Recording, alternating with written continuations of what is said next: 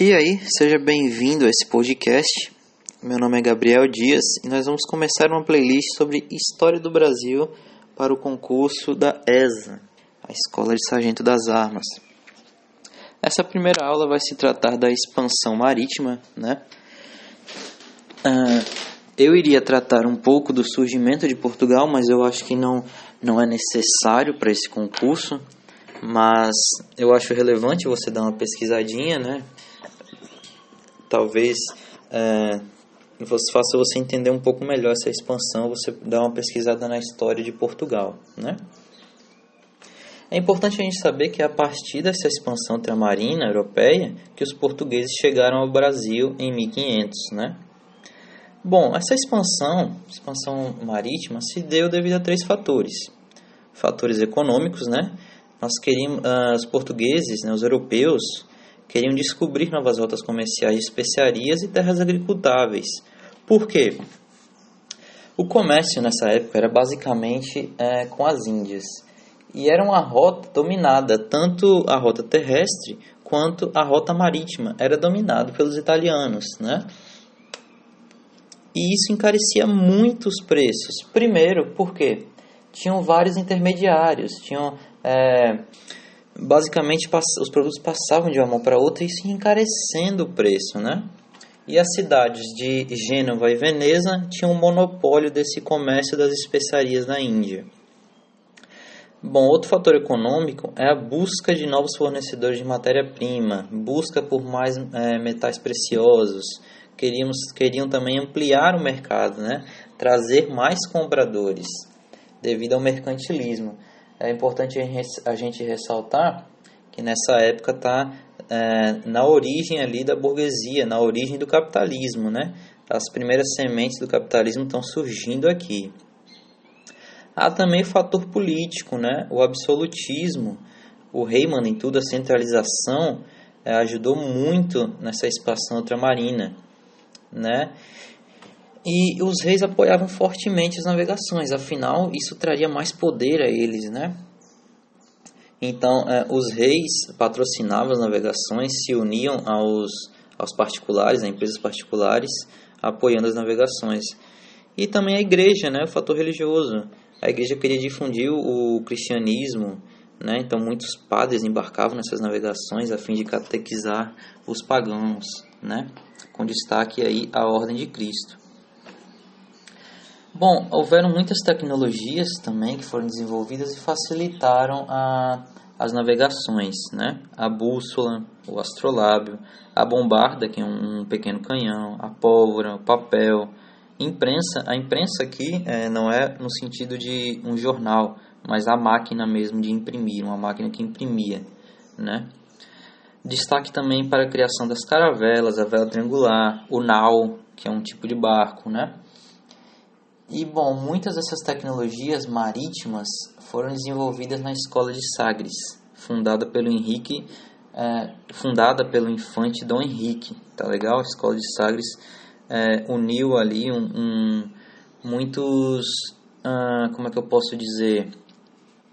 Muita gente que tinha um know-how sobre navegação, sobre cartografia, sobre construção de barcos, enfim, reuniu muitas mentes relacionadas à navegação e isso foi de extrema importância para a expansão ultramarina, né?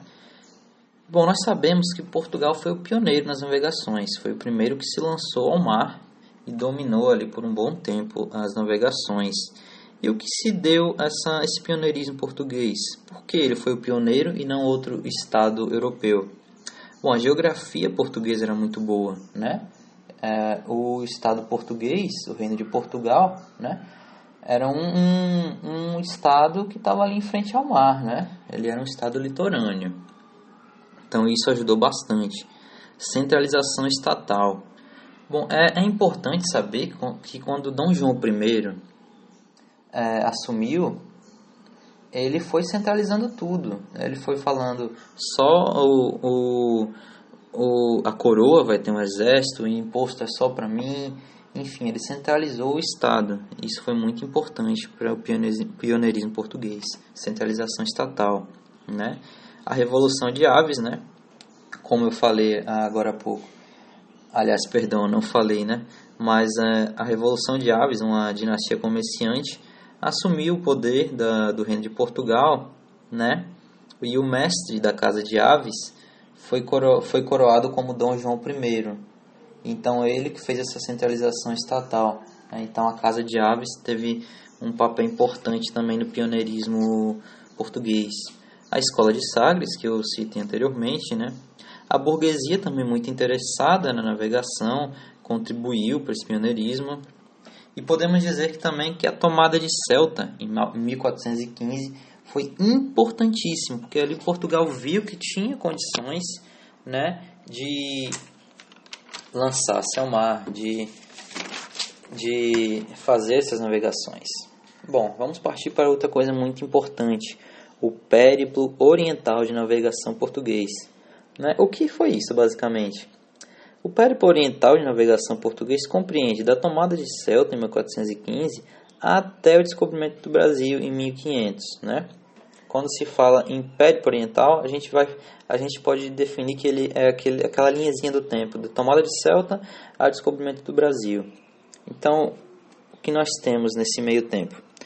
Tomada de Ceuta, 1415, Cabo Bojador, 1434, né? Cabo das Tormentas, por Bartolomeu Dias, Caminho para as Índias, descoberto por Vasco da Gama, e finalmente a descoberta do Brasil em 1500. A Espanha também teve seu périplo, entretanto não foi oriental, foi ocidental, e foi um pouco mais tardio, né? Afinal, os portugueses que foram os pioneiros. Os espanhóis se jogaram ao mar apenas em 1492, após a Guerra da Reconquista, quando eles expulsam definitivamente os muçulmanos de seu território. Né? E o ciclo ocidental de navegação espanhol consiste basicamente na descoberta da América por Colombo, já em 1492, e na circunnavegação por Fernão de Magalhães, que compreende ali 1519 a 1522.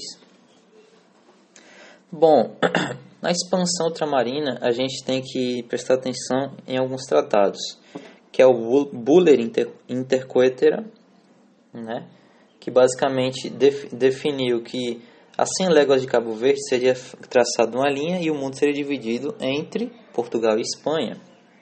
Parecido com algum outro tratado esse, não? É exatamente isso que você está pensando. Entretanto, o rei de Portugal não concordou com esse tratado. Então, mais tarde, foi assinado um novo tratado, o Tratado de Tordesilhas, que agora definia não mais 100 léguas de Cabo Verde, mas 370 léguas de Cabo Verde, né, dividindo aí o mundo entre Espanha e Portugal. E o mediador desses dois tratados foi o Papa Alexandre VI, tá certo? Alexandre VI é um nome que você tem aí que tá a par. Bom, para finalizar, quais foram as consequências desse descobrimento? Novas colônias na América, na África, na Ásia, né? Os europeus começaram a se espalhar pelo planeta. Houve um fortalecimento econômico, né? Afinal, várias descobertas aí de riquezas em outros continentes.